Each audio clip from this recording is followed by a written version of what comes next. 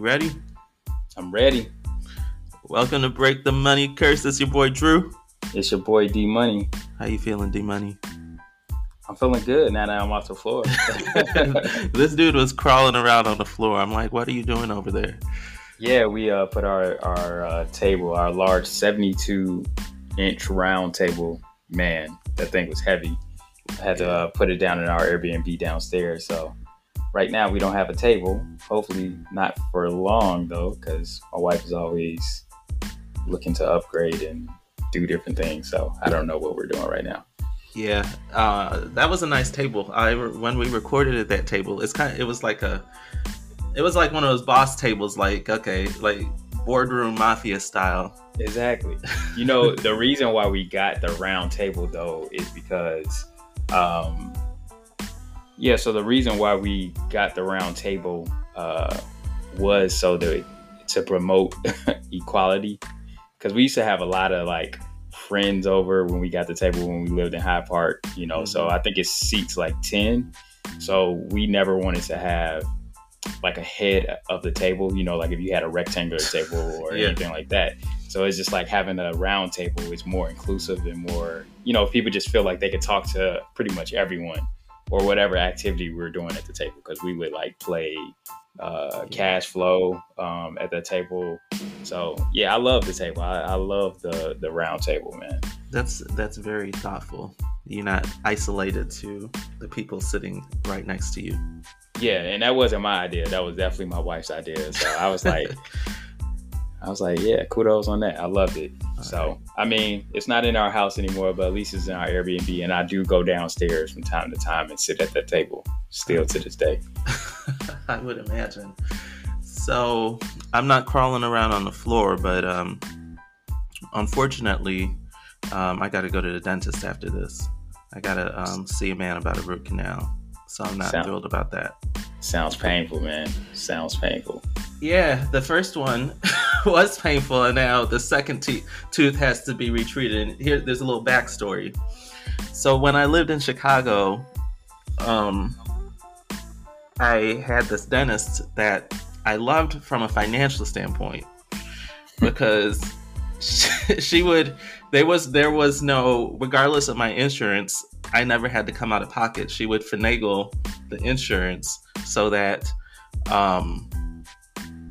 she would get paid fully from the insurance company and I wouldn't have to come out of pocket. Yeah. But whatever she did to this tooth now has to be redone. So, the cost of taking that shortcut. Yeah, you get what you pay for. And that's like a metaphor for life, right? When you try to take those shortcuts, you definitely pay for it in one way or other. But, so this kind of segues into what we're going to talk about today. So for a lot of us, we have open enrollment in October, right? Yeah. So we want to get thinking about employer benefits. And this has been on my mind because I recently got a new job. And I'm still in that window to sign up for benefits. So when I went so typically I don't have a lot of health issues. I don't have a lot of dental issues. So when I signed up, I went with the lowest plan. So then I went to the dentist on Friday for my consultation, and I got the printout of what I was going to have to pay for all this work I need done. And I was like, dang, I messed up. Yeah. But because I'm still in the first 60 days of my job, I went back and I selected the highest plan. Okay. So that, because we're recording this now in September, so I figured those payroll deductions will live with me through the end of the year. And then in October, I can go back after the work is done and choose a plan that's more in line with my typical needs. So when you say that you chose the highest plan, do you mean the highest plan in terms of cost to you? Highest cost and highest coverage, because it will result in less out of pocket for the rest of this year. But we know every year we get to change up our benefits. Right. So in January, I can switch over, and it'll end up saving me probably a couple of $1,000s. And is this a PPO or HMO? It's a PPO. Okay. Yeah, I mean, you're coming at a good time where you can definitely take advantage of that as a new hire coming in, and then you only have to have that coverage for a few months. Exactly. And then you can switch over on January 1st. Yeah, man, when it comes to these the benefits and open enrollment, there definitely is some strategizing around it, especially as you get older, especially as you start to add family members and kids and things like that. I remember the first time that I had open enrollment coming out of college, it was just like I had to ask my mom, like, what should I choose? Like, yeah, I think I chose like an HMO. It was just very simple. You know what I'm saying? Probably like the cheapest option. As a 20-some-year-old, you're not really going to the doctor a lot. So yeah, I still find it overwhelming. There's just so many options now. Yeah. And as workplaces try to be more attractive, like they add all this random stuff, and it's like, what is that? Do I need it? I don't think I need it, but what if I do need it? So like it's kind of this mental fuckery that you deal with when it's time to elect your benefits, Yeah, definitely.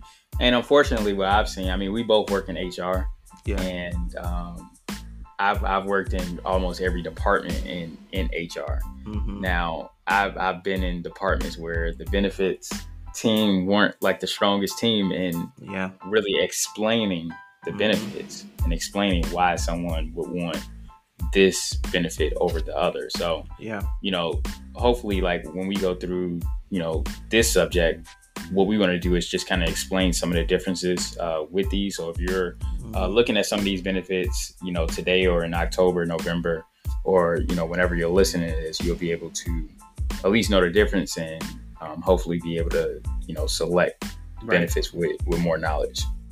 All right. Where do you want to start? Well, let's start at the 401k, because I think that's an easy one. And this could be, we'll just say retirement plan, because, if you work for a nonprofit, you may have a 403b.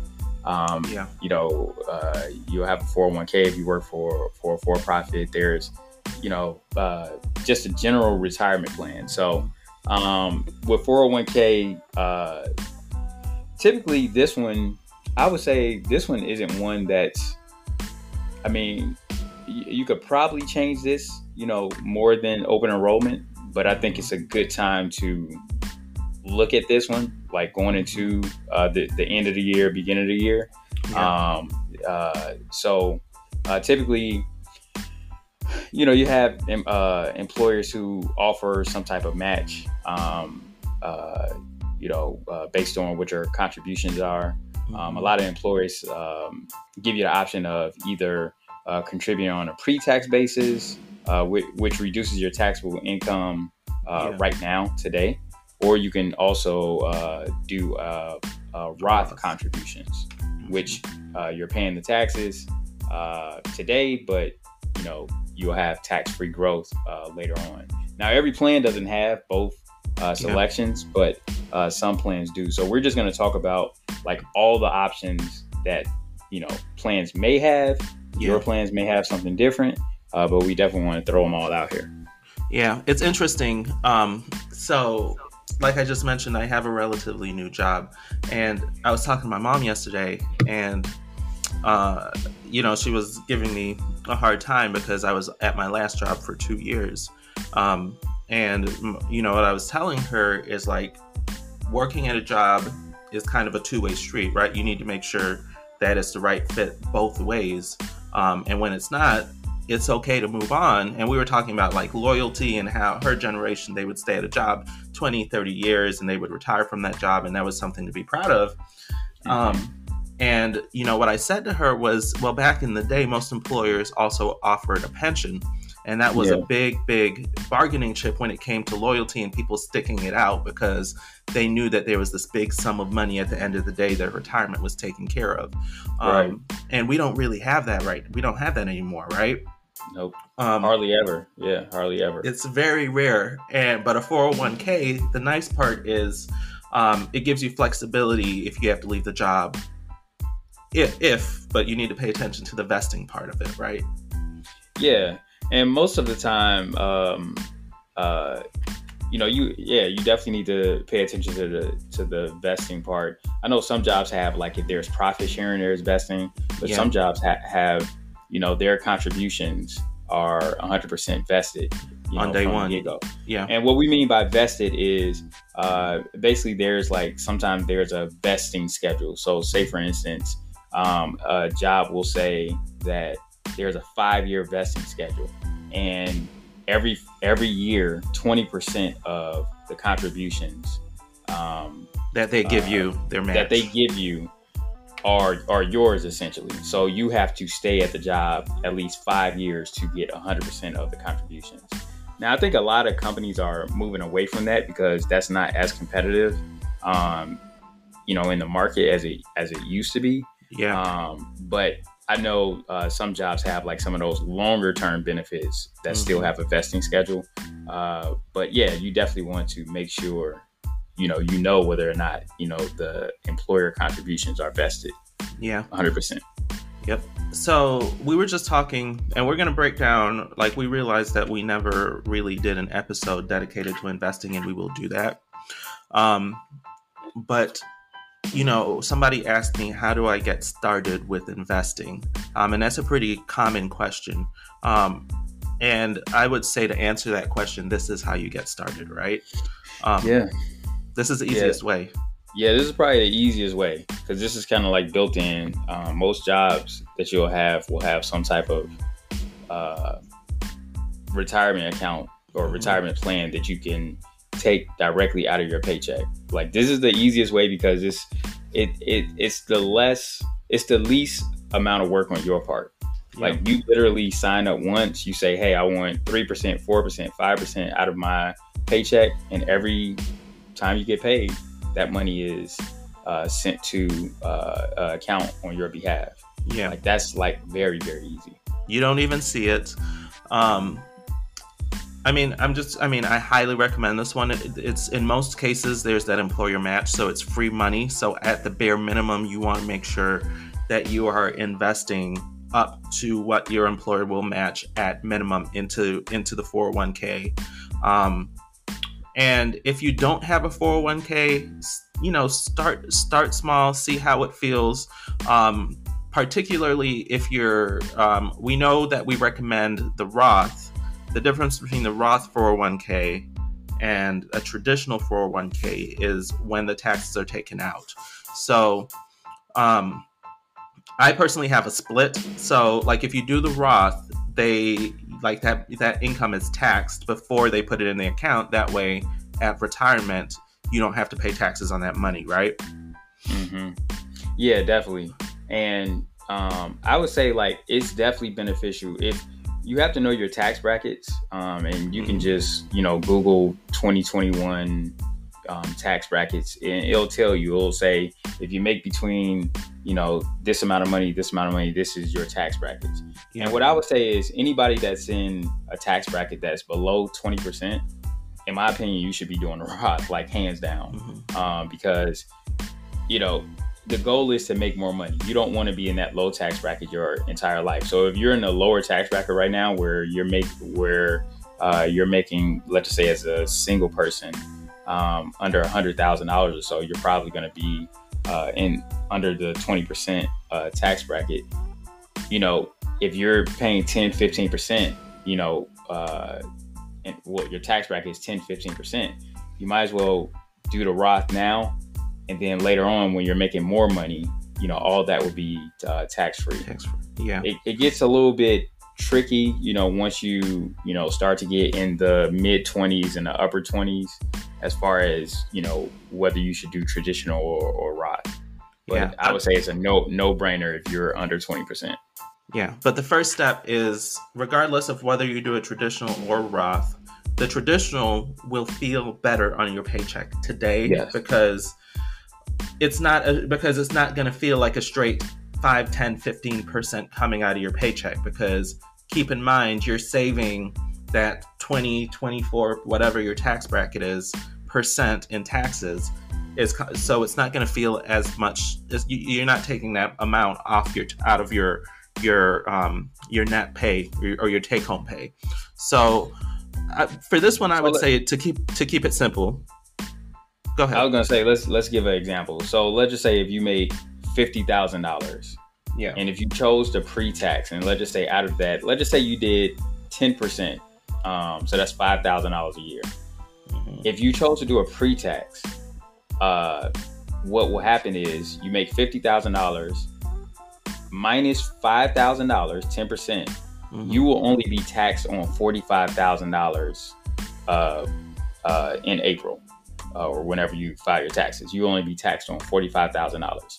Yeah. If you choose a Roth, you will be taxed on the full $50,000, meaning you will pay more taxes than if you were, only taxed on $45,000. Right. So you're paying taxes just like if you weren't investing that money, like it was part of your take-home pay. So in terms of your tax liability, it would be the same as what you're paying today. But in retirement. Yeah. The even though you're paying more in taxes today, you could all the growth in your 401k, let's just say you keep this 401k for 40 years, all of that growth is going to be tax-free when you take it out. In the Roth. Yes. Whereas with the pre-tax, you're going to have to pay taxes on it when you start taking it out in the future. Taxes on your contributions as well as the growth. Yes. So financially, 90% of the time, depending on your age, the Roth is a better option. Yeah, I would say so. Especially if you're young, if you're not making a lot of money, the Roth is definitely. I mean, you have some, financial planners that, like to get the tax deduction now. And, their rationale is, well, Congress could change the rules in the next 4 years, which is true. Congress could change the rules and they could start taxing Roth contributions in the future. But, I'm banking that they won't do that because I think that would be very unpopular, but it definitely could happen. Yeah. Interestingly enough, not to complicate this conversation even more, I talked to a financial planner last week.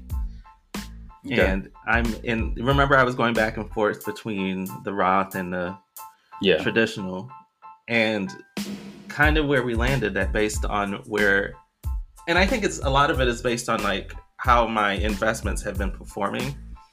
For me, it makes sense. It makes more sense. Because remember I told you that the difference that I was saving, that I was not, the difference with the tax money, I was reinvesting it. Right. But based on how my portfolio has been performing, it makes more sense for me to do a traditional because I'm making more. My returns are projecting higher than what I would be saving in taxes anyway. Got it. Okay.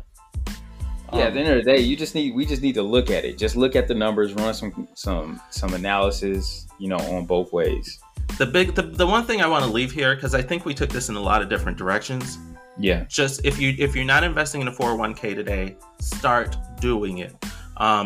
Test it out. Pick a number, whether it's 5% or whatever. You definitely want to take advantage of that employer match at a minimum. See how it feels. Do it for a couple months, and then, usually what I recommend, if you get a raise every year, add that whatever percentage that is to your 401k, or set it to automatically increase the contribution every year. That way you're not feeling it as much, but you're not going to be set up for retirement. Like you're going to be, I think 60 or 70% of people say they lay in bed and they worry about retirement once they start hitting a certain age, and you don't want to be in that boat. So think about, we think about retirement. We want to travel. We want to eat good. We want to live our best lives. And we got to make that sacrifice now. And then we talk about compound interest, right? That money is going to sit there and make money for you over time. Definitely. Cool. Where are we going next? So let's talk about medical and dental. These are I would say the traditional, benefits that most jobs offer. You get a job, they're going to give you some medical plans. They're going to give you dental plans. I think the big one is definitely medical. Dental is probably usually one of the cheaper options. But medical is the big one. So I would say a combination of what you'll probably see with medical is you'll probably see some type of HMO plan. And we'll talk about what those are in a sec. You'll see probably a PPO plan as well. And then thirdly, you will probably see and you won't see this like in every organization, but you'll probably see something where you have like a health savings account, like a HSA, combined with like a PPO. We'll talk about the high deductible. So we'll talk about that later. But let's talk about what's the difference between an HMO and a PPO. So an HMO is more restrictive. So typically there's a network of providers that you have to stick with. So with an HMO, you have a primary care doctor that you select, and you can't just say, I don't feel well, let me, I want to pick a doctor and go. No. You have a doctor that you are either assigned or you choose, and that's the doctor you have to go to. If you got something different going on, if you need some kind of specialist, that primary care doctor through your HMO has to refer you to a specialist. You can't just say, I got this going on, I want to go see this person. So it's a lot more restrictive, where a PPO, which generally is more expensive, gives you a lot more freedom to say, I'm going to go see whatever doctor. You can see who's in network, which is going to be a lower rate. You have this broad list of in-network doctors that you can choose from to get your health to fill your healthcare needs, right? Yeah, definitely. I think that was a good summarization of that. And, it's really a matter of, do you want the flexibility or not? You definitely, flexibility does come with a cost. Yeah. But I remember I used to always choose the HMOs because it was the cheaper option, right? Yeah. Like I used to always choose the HMOs until I tore my Achilles. Mm-hmm. And ever since then, I've been choosing PPOs because I remember it was such a headache where I had to go to my my primary doctor to give me I don't even know what it's called anymore, like basically a referral to go see a specialist to tell me that my Achilles was torn. And it was just like a lot of back and forth between my primary care physician and the specialist. Where the second time, because I tore my Achilles twice, the second time I tore my Achilles, I had a PPO, and I just went to exactly who I needed to go to. It was a much smoother transaction. And yes, it was more expensive, but the peace of mind that I had was worth it. It was definitely worth it. So if you're somebody who values, I would say freedom and flexibility, PPO is probably the way to go. HMO is going to be cheaper, but like Drew said, it'll definitely be more restrictive. Yeah, so I actually have an HMO for the first time. And so I guess like when I think about choosing my healthcare plan, I always say for everything, whether it's finances, your medical, whatever, I always say like past performance or history is the best predictor of future things, right? So I know I'm not a person, I don't like going to the doctor. I don't go to the doctor as often as I should. And so year after year, and I don't have any major medical things, right, that require me to go to the doctor often. So generally year after year, I definitely spend more on copays than what I use in my insurance every single year. This job that I have currently, the cost for me of my health insurance is even going to a more restrictive plan is significantly higher than what I was paying before. So when I look at, I knew I needed insurance because if something major were to happen, like that could cripple me financially, right? And we see that happen to a lot of people. So I know like if something bad happens, I know I'm going to have to hit that out-of-pocket minimum before they cover anything, right? Which is, let's say $4,000. So honestly, compared to the cost of a night in the hospital or whatever, that's a drop in the bucket. So for me, I was like, okay, that part is worth it for me to have a smaller chunk come out of my paycheck every single week. But I will say, like, I went to schedule my annual physical, and I went through September, and I chose this primary care doctor. You have to do it with the HMO. I couldn't get an appointment, so I'm like, okay, so now it's starting. I needed to get my prescription. I have to pick it up from their pharmacist. I can't just like I normally go to CVS down the street. Exactly. Yeah. So it's pros and cons, like with anything. But the good thing is that you do have to, kind of look and see, what your I guess your history has been. What you're kind of estimating what you think, you're going to do for this year. And I look at that too, like even for my kids, like I try to, with kids it's hard because it's just like, you never know, like with them. Yeah. But I know for me, like I just try to hit like my annuals. And even with a PPO, even though I'm paying higher, I don't spend a lot because I really don't. I mean, thank God we haven't had to go to the hospital a lot, with any of the kids or for ourselves. But a lot of all of the wellness visits, like the preventative maintenance, all that is free, whether you have an HMO or a PPO. All that is. Thank you, Obama. Yeah, thank you, Obama, for that. There's 0% copay. So I would say, like, I definitely try to hit all those wellness visits because just the preventative stuff, is going to be good, and you can get a lot of stuff done in those appointments with your doctor, where you don't have to have a second appointment and then pay a copay or pay out of pocket. So like if you get all your prescriptions for the year written at that time. Yep, exactly.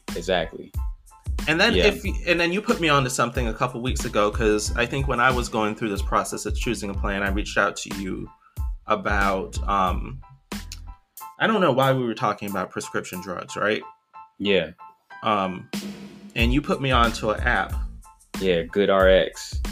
I think it's called, right? Good RX. Yeah. And it's interesting. I tested it, and the prices with the like it tells you what you get coupons to different pharmacies. Yeah. And the prices were very similar to what my prices were with insurance. Yeah, and I actually the way I came across that is because now I have a high deductible plan, so my deductible is like $7,500 or something like that, right? So I don't want to meet my deductible, right? But with that plan also, because it's coupled with an HSA, I have to pay a lot for like previous prescriptions. Like I remember when I had like a regular PPO, I had a prescription, and literally it was like $7 some whatever it was, right? Yeah. But with the plan I have now that's like $95. Yeah. But you can, I use that GoodRx app, and it tells me where I can go to Costco, I can go to Walgreens, I can go to CVS, wherever, show them this coupon, and now it is more expensive than the $7, but it was only like $15. Right. So, I'm still saving a bunch of money compared to what it would be. So this is like, man, this app has been like a godsend, like for like prescriptions and anything. So I always check first on that. Yeah. Well, I'm gonna put you onto a new app. So I told y'all, and this is a relatively new app, but this concept is around, and it's called K Health, and it's how telemedicine is kind of taking over the world, right? Yeah. K Health, you can download this app. It's you can get an appointment, I think, for $12, either $12 or $19. You meet with a doctor, either through video or like I did mine through text. So like I didn't know what was causing my headaches, and like we know now it's because I have to have a root canal. And so like I went on here, I spoke with a doctor, he wrote me a prescription. And like you have to take like this extensive, like they have this technology that like they ask you like 50 questions, and based on like past history, the technology will kind of diagnose and say it's either this, this, or this. They send that report to the doctor will look at it, ask you a few questions, and then from there kind of diagnose care. It's a great app for people that don't have insurance, because there actually is an annual plan that's very, very affordable. And you even get like an annual checkup, and like you can get your blood work and all that stuff done every single year. And there's no additional cost for those appointments. So it's actually, I thought it was a really cool app. And then the other piece is like, once you sign up for your profile, there's a prescription saver card, which works just like GoodRx. So I literally took it. The doctor sent my prescription to the pharmacy, to CVS. I showed them this little card, which looks just like my insurance card, and I was able to get almost like an in-network rate on the prescription that I needed. And I like the whole thing, you know, it took me like 20 minutes. Yeah. So it's a great option for people. Yeah, it's a lot of different options out here, you know, that can supplement whether you choose to have any of the plans, HMO, PPO. Yep. So I don't have to pay for a doctor's visit for something that's not major. I can just go on this app. Right. Cool. So yeah, I would say for the medical piece, determine what your past medical needs have been and use that as a barometer to see how much insurance you need. Some people just automatically feel like they need the highest plan. Right. But if you historically haven't had that many medical concerns, you may not. We're not experts now. This is our opinions. Right. Yeah, definitely. Now, one thing, I mean, we don't have to spend a lot of time on dental because dental is not like really robust at all. But what I will say is, if you have dental coverage, it's usually like very, very cheap. So make sure you pick that up unless you have it through something else. But, you know, the big thing, I'm an advocate for doing that preventative maintenance because all that stuff is just free. You know, all that stuff is you get the stuff, you get the preventative maintenance done, whether on your medical or your dental. And then hopefully like you won't have to go get root canals or you won't have to like get some of this other stuff. You know, some of the deeper cleanings that cost money if you're doing like your every 6 months cleanings. And typically like dental plans are very cut and dry. Like a lot of them just pretty much have like, I think like 3 levels of, you know, what they will pay for. Like typically the first level is just like the basic cleanings. Second level is like more, other stuff. And then like third level is like more restorative like things where they don't pay as much for, maybe like 50%. A lot of plans don't cover orthodontia, especially for adults. So that's like braces and things like that. So that's something that you have to keep in mind. You may have to, you know, save money, save up money for, or, you know, find some other means. And there's like a lot more options now than there were in the past where like you can, you know, do the kits at home and all that stuff to kind of cut the costs. Yeah. And, you know, if you need to do something like that too, you know, I would say negotiate with the dentist, man. Like negotiate. Even though I have health insurance, I always ask like my health provider's like, okay, how much, if I wanted to do this without like insurance, how much would this cost me? Because sometimes it's like health insurance in America is a mess, right? Like, yeah, it is. No one like knows like the rhyme or reason behind like a lot of this stuff. So it's just like sometimes different things I won't use my insurance. Sometimes different things I will use my insurance. It's all about negotiation. When I went to the dentist, I'm like, you know, give me the network, you know, give me the provider rate. Like, even though I'm out of coverage, give me the provider rate. Yeah. And they were like, cool. If I have to have two teeth image taken, and they're like $100 and something a pop. And I'm like, you got to go in my mouth either way. Just can you throw both of them in? And they're like, fine. We want you to come back here, you know? So, definitely. Cool. So I actually want to jump to HSA, FSA though. Yeah, that makes the most sense. It's kind of coupled with the medical plan. So why don't you talk about, you know? I'm gonna tell them what you taught me. Okay, tell them what I taught you. I taught you. Okay. The student became the teacher. That's true. HSAs typically don't get an HSA and an FSA confused. So typically an HSA, a health savings account, you can only participate in that if you have a high deductible health plan. So typically when you go to enroll, and usually if you're choosing a high deductible health plan, it's usually the cheapest medical plan that your job offers in most cases. If that's the case, and a lot of the nice part about an HSA is a lot of employers will contribute, like they'll match or they'll contribute a certain amount of money. So you definitely, if your employer offers that, you definitely want to take advantage of it. First, what is a high deductible? So a high deductible plan for an individual would be a deductible of at least $1,400, and for a family of at least $2,800. Now those amounts change every year, but that's for this year. But just because if your employer offers like a plan and the deductible is higher than that, all employers don't offer the HSA. Correct.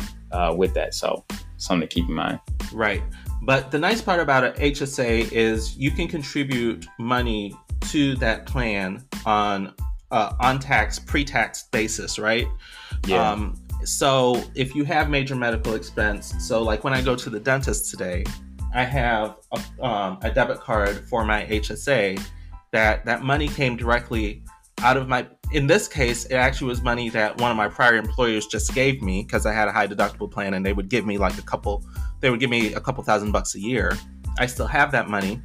And I will just use that money that I never got paid taxes on to pay for that medical expense. Or I could pay out of pocket and reimburse myself. The other option, which I think D does, is I've had that money just sitting there for, at this point, it's been 3 or 4 years. What he taught me earlier this year, I didn't know this, is you can invest that money. So just about all HSA plans have an option to invest that money. And even if they don't, you can roll it into an investment account. And so while that money is sitting there, you can earn interest on it. And it's interesting because since I learned that, it was probably back in March, my account has grown so much because I invested all that money that was sitting there. I think I had to leave $500 in the account. The rest of it I invested, and it's been making money for me. Yeah, definitely. I mean, I get so excited over HSAs because this, to me, this is one of the best plans. It's a triple tax advantage account. Yep. So if you can do a HSA, I would definitely say do it. So you get a tax benefit. You contribute the money pre-tax. Yeah. The growth is not taxed, and then when you take it out, now this is what Drew taught me. When you take it out, you can take it or you can reimburse yourself, for medical expenses at any time, and that's going to be tax free to you. But if you wait until, I think after retirement age, is it after 62 or 65? I don't know the exact age. But if you take that money out, you can use it for other things, and it's totally tax free. Yep. That's amazing. That's amazing. So for me, this is another mini retirement account, honestly. Yep. Because I don't want to reimburse myself. I just want to, and I have this money invested in stocks. Yeah. Just invest in stocks, and you can even go we're not going to go super in depth because I found out earlier this year you can invest this money in real estate too, which I may do in the future. But I just have this money invested in stocks, and like Drew said, it's just the money that you put in there, and if you're letting it grow, my plan is to let it grow until I'm 62, 65, and just let it sit in stocks, and whatever I put in now should be worth 10 times more, exactly by that age. So, a lot of people I've discussed this with other people, they'll say, okay, well, with an HSA, why would you not reimburse yourself? So you're paying double, because it's a mindset shift. Yes, you're paying for that, because you could use the HSA to reimburse yourself. My argument is, if you wait, the money is going to grow so much more. Yeah. This is, we preach delayed gratification on this podcast. And this is the ultimate form of that, because you get a tax benefit. Plus, if you wait, that money could potentially grow to 10, 20, 30 times as much, depending on when you start, depending on what type of investments you put it in. So I would rather wait because I'm banking on my money that I put in today being 10 times more. Exactly. When I take it out. Yeah. I think that's an excellent point. So, then a lot of jobs offer FSAs as well, flexible spending accounts, and I think a lot of people confuse the two. Right, because it's similar, but they're different. The similarities are basically you can use FSAs, flexible spending accounts, to pay for medical expenses. So, Drew's your co-pays. If you're going to the dentist, you have to pay the dentist. You can buy your contacts. You can buy your contacts, things like that. You cannot invest this money. You can't invest FSAs. Right. The other thing is FSAs, you use it or lose it every year. If you did leave your company, you need to use that money before you leave, or you will lose that money. Yeah. So that's different than with an HSA. You take the HSA with you. It's interesting, yeah, because at the end of the year, you'll see like all the eyeglass doctors and stuff putting out signs saying use up all your benefits before the year is up. Right. People ordering boxes and boxes of contacts because this money is just sitting there. Yeah. The other thing about an FSA, FSAs have to be they have to be through an employer where an HSA does not, right? Yeah. And then the contribution limits are different. Yeah, definitely. Like let me see, the HSA contributions. I know for a family it's $7,200. I think for a FSA, $5,300. 53. Okay. Yeah.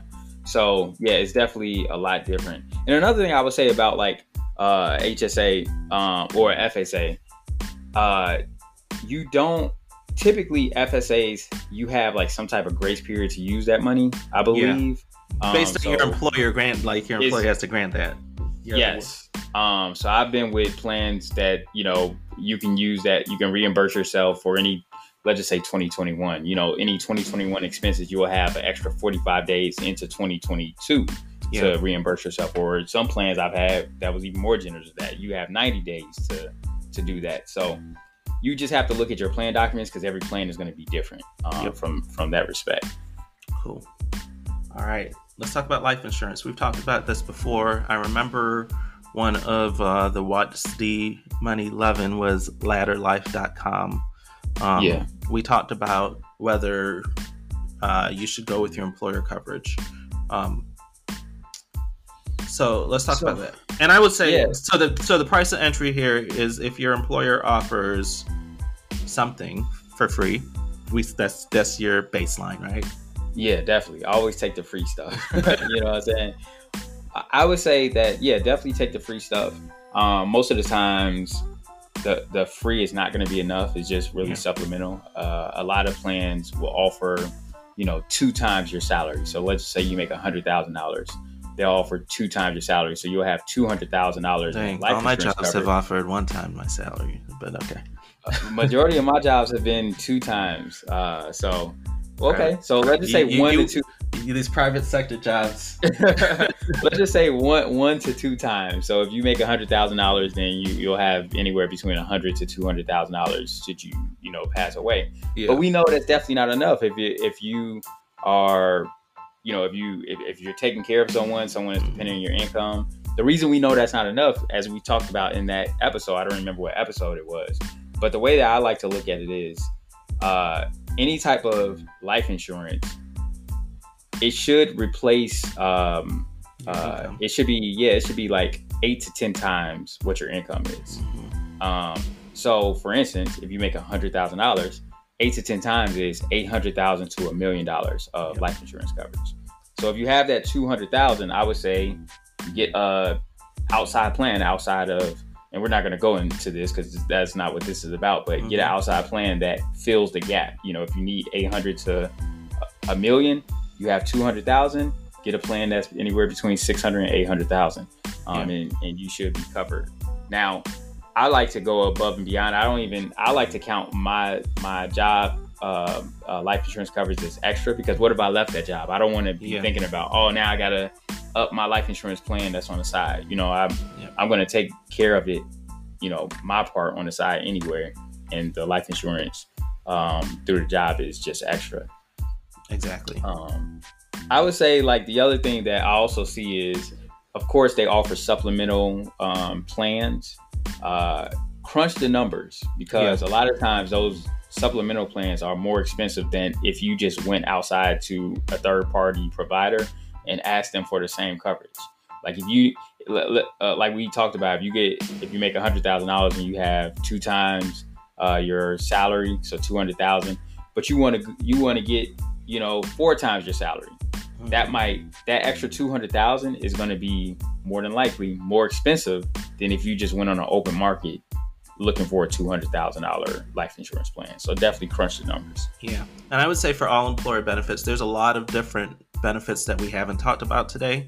But I think crunch the numbers is kind of the theme of the day for all of it, to find out what makes sense for you, your family, and your lifestyle. Because a lot of us are overspending when it comes to our benefits, but then we're not setting up ourselves for and future planning and thinking about things like the 401ks and the HSAs. We're living in the here and now. So let's make sure that we're not only that we're allocating the money in the right way.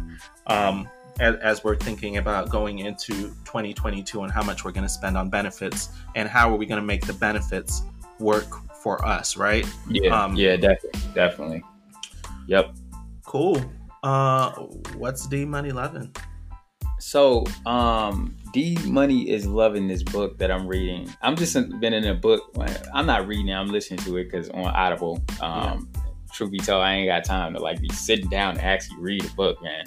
But I'm listening to this book called The Go Giver, and it's just an excellent book. It's just about how having that giving attitude and that giving spirit, and not really being like selfish, can just increase your success in life. Just with people, whether it's with business or in your personal relationships or any type of relationships. Just always being thoughtful, empathetic, and giving really can continue to help you be great. So I would recommend that for anybody to give that a quick listen. That's by Bob Burg. Yeah. Yep. And I think the listen is only like 2.5 hours. So I mean, if you're in a car, driving like I used to drive, like I remember like 45 minutes each way to work. Like you could probably finish this book in like 2 days. So I canceled my Audible because it was like I try to keep my subscriptions very low. I signed up for a library card. I went online, signed up for a library card, and most libraries have this app called Hoopla, which is just like Audible. So I can just go on there and rent the audiobooks and listen to them. So I just borrowed that one. Cool. Good recommendation. My stock pick of the day, I feel like we talked about this. No, we didn't. Is AerCap Holdings. Currently, while we're recording, it trades for about $55 a share. They engage in the leasing, financing, and sales and management of commercial aircraft and engines in mainland China, Hong Kong, and the U.S., Ireland, and internationally. So it's a big aircraft company. This stock, so analyst prediction is that the target price is around $69. So this stock, it has a 25% upside. I bought it for a lot cheaper than it is today. They saw a nice revenue bump in the last quarter, but they have a lot of new leases that are about to take effect, and aircrafts that are about to be paid off. So their balance sheets are about to look really nice. So they're expecting a huge increase in cash flow. But the new leases are going to drive a huge revenue bump. So I think this one's going to continue to perform. We know we're still in the midst of the pandemic as we record this, but travel is, we know that's the sector that's going to continue to grow post-pandemic. This one's been lucrative for me, so I wanted to share the love. Make yourself a little bit of money. Cool. That's what's up. All right. Feeling good? Yeah, feeling good. I think that was a good subject. Hopefully it helps you guys as you're going through open enrollment. And I would say feel free, being that me and Drew are both in HR, if you guys have any questions you're going through open enrollment this year, definitely hit us up. We're going to give you our opinions. It's not going to be any hard or fast advice, but we'll give you our opinions because I think we see this stuff every day. Absolutely. You can leave us if you want to be a part of the podcast, or not, you can specify in your message, but you can leave us a voice message at the breakthemoneycurse.com website. And if you want your voice on the podcast, we'll include it. We'll answer your questions on the podcast, or you can hit us up at Break the Money Curse on Instagram or TikTok. But I had fun, man. For sure. All right, I'm about to go get that root canal. All right, bro. We'll do this next week. All right, man. Peace. Later.